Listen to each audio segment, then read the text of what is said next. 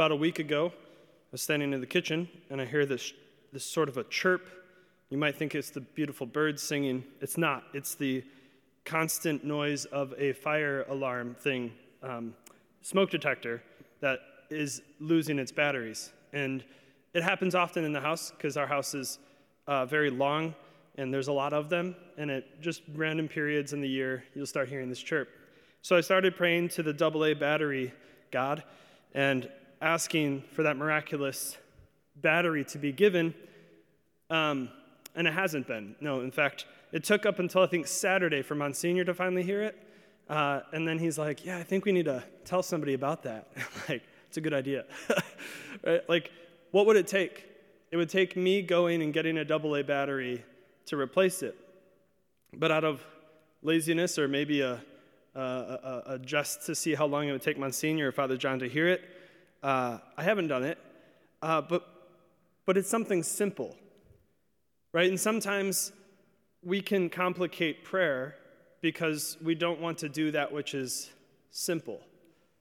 And this is the case in the first reading with Naaman, the Syrian, who was filled with leprosy, and he goes and he's sent by his master to the king of Israel, but the king of Israel sends him to Elisha the prophet, and he says, go wash. He doesn't even meet him. He sends him a message and says, go wash in the pool, and go wash in the Jordan River.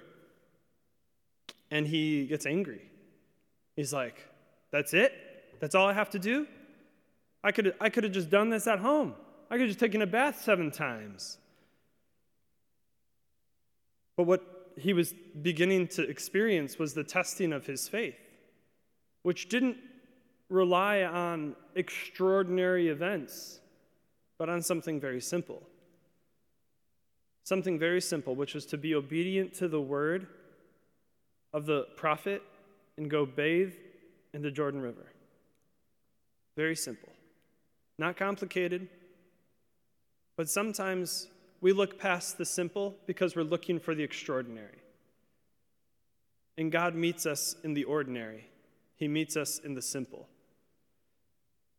And so whatever it is that you're like, I just wish this thing would happen, instead of looking towards the thing itself, maybe look at what's the next step you can take. What's the next logical, simple, ordinary thing you can do?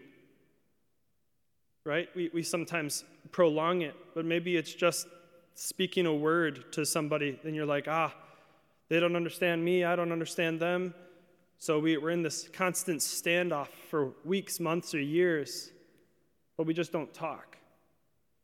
Or maybe I just need to go and sit in adoration, and I haven't done that, or I feel prompted to. Or I want a deeper prayer life, but I'm like, I don't know how to do that. It's like, well, just go. Just do the next simple step. Get the AA battery. Replace the smoke detector. Do something simple.